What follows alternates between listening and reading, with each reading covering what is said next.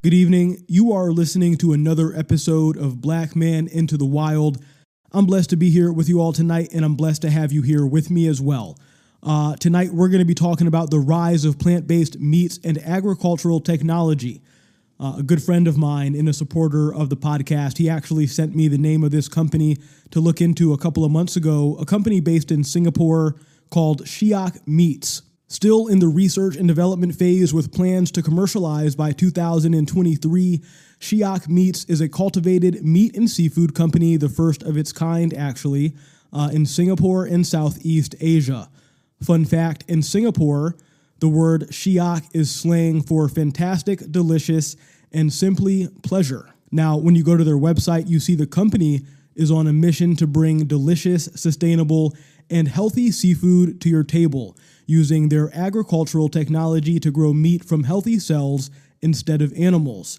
The company currently produces crustaceans like shrimps, crabs, and lobsters, and are the first in the world to do so using this cellular agricultural tech.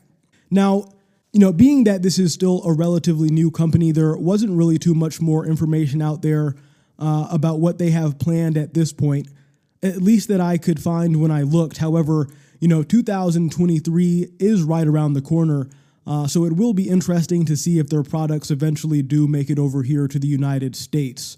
I don't see why they wouldn't. McDonald's is expanding a test of their McPlant burger created with Beyond Meat.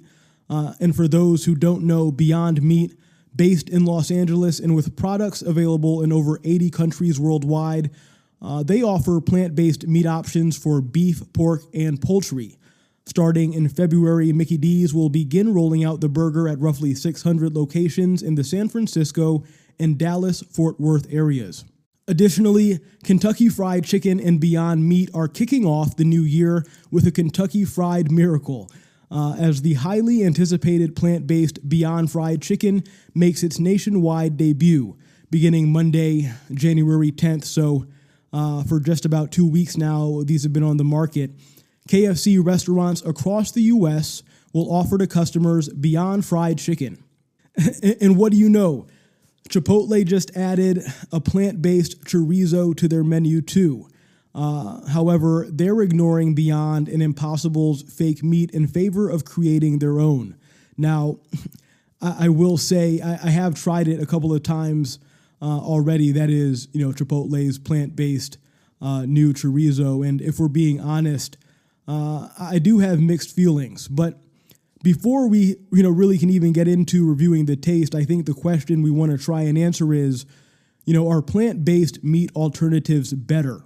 But before we get started, as always, if you have not already, please go ahead and subscribe to this channel, like the video, and share with your friends if you like what you hear. Now, I do want to start by looking at some lines here I found from an article published in The Defender, Children's Health Defense News and Views, an opinion here. And, as someone who stopped eating animal meat roughly 5 years ago, as a way to, at the time, I thought improve my diet and overall health. After reading through this, I'm thinking about, my approach a little bit differently now, and have actually contemplated recently going back to eating real animal meat, maybe in the near future. We'll see.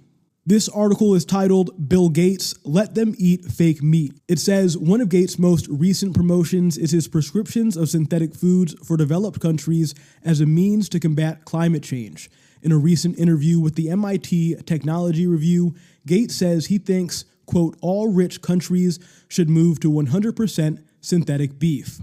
But the thing is, these alternative meats or plant-based foods I'm learning are being introduced to replace farm-raised animal products with, in some cases, highly processed food grown in labs. And this has all been made possible through technical innovations in synthetic biology, most of which involves reconfiguring or manipulating the DNA of an organism really to create something entirely new.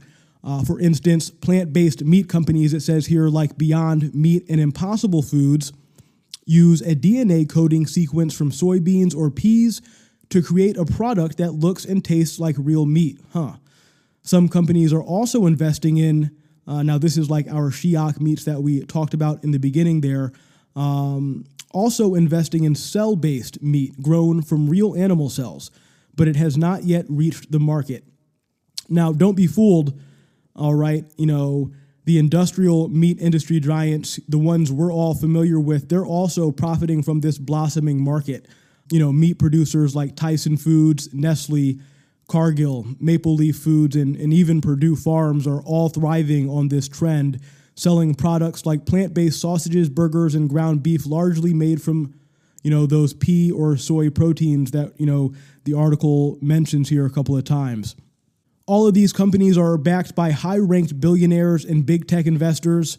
I'm not surprised there. Bill Gates alone has invested $50 million in Impossible Foods and actively finances Beyond Meat and similar companies through his Breakthrough Energy Ventures Fund.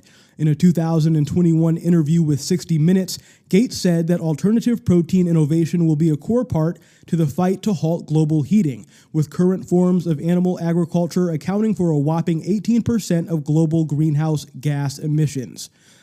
Ironically, let's see, these plant-based meat alternatives, which claim to save animals, water, and the environment, are instead directly contributing to a food system that is threatening global biodiversity. Wow.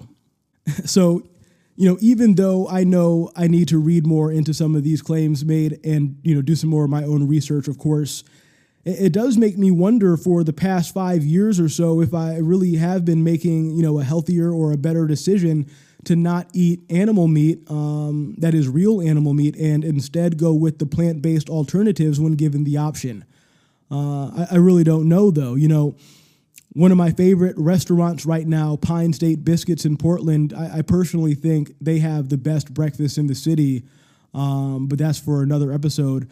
On their menu, I like to get what's called the Veggie Reggie Deluxe.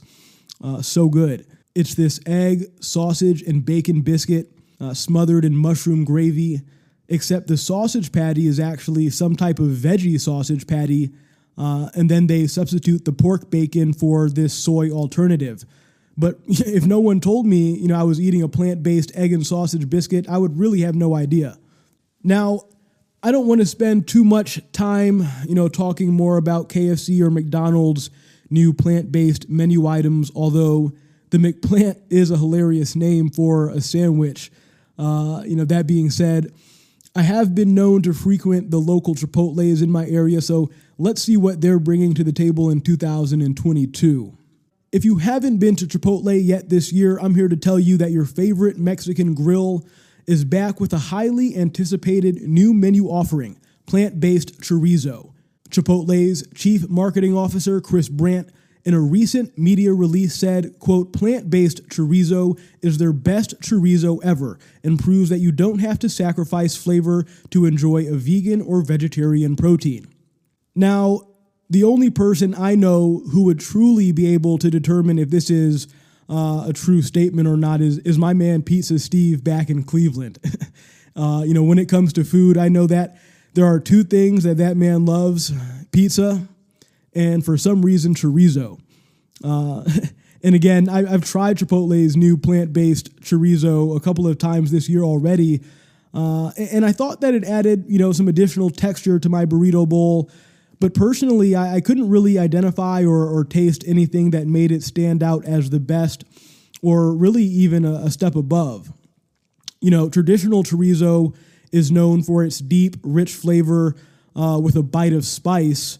And Chipotle says their plant-based version features chipotle peppers, ripe tomato paste, crushed garlic, Spanish smoked paprika, and extra virgin olive oil combined with natural pea protein.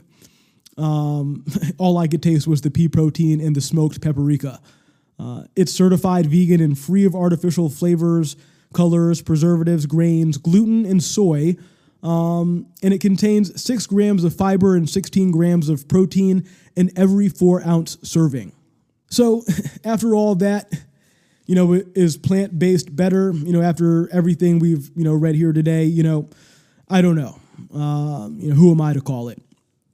But I will say it probably would be difficult, I think, for me to just all of a sudden up and start eating real animal meat again. I do know that I don't necessarily like the idea of big tech, involved with my food. I can't quite put my finger on it, but there's, definitely something up with those guys.